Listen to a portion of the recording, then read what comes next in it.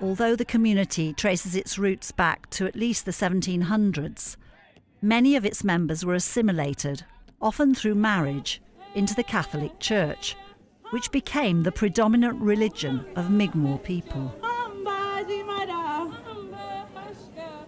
The powwow is slowly but surely replaced the importance of St. Anne's Day, when St. Anne's Day used to be a social gathering. And St. Anne's Day is just a few weeks away. Is that why you decided to have it just before St. Anne's Day? I wouldn't admit that to the bishop, no.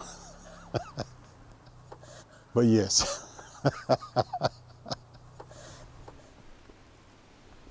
Chief Meisel Joe has sought federal funding to allow the community to establish a First Nation identity, separate from their Catholicism. Though Mi'kmaq spirituality has always been part of their lives. My father is Roman Catholic, but he respects the environment, I think, like a Mi'kmaq person does. We were walking in Nature Park, and I noticed the way he'd walk would sometimes be erratic, and he'd walk normal, then almost like he was walking over things. And I asked him, why he was walking like that, and he took me back, to one of the spots where I noticed like a change in his pace.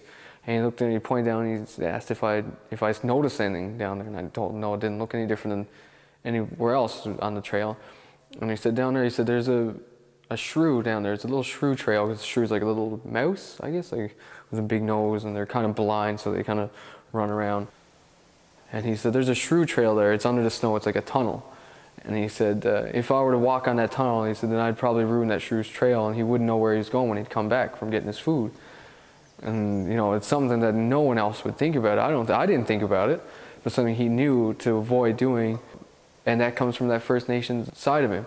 I think that being a Mi'kmaq person has shaped his view of the environment. He's Roman Catholic, and I think that he does have some inherent spirituality about him that sets him apart from a Roman Catholic from St. Albans, someone who's non-Mi'kmaq. Even though he missed it, even though he wasn't exposed to it, in person, there's still something deeper that shapes him.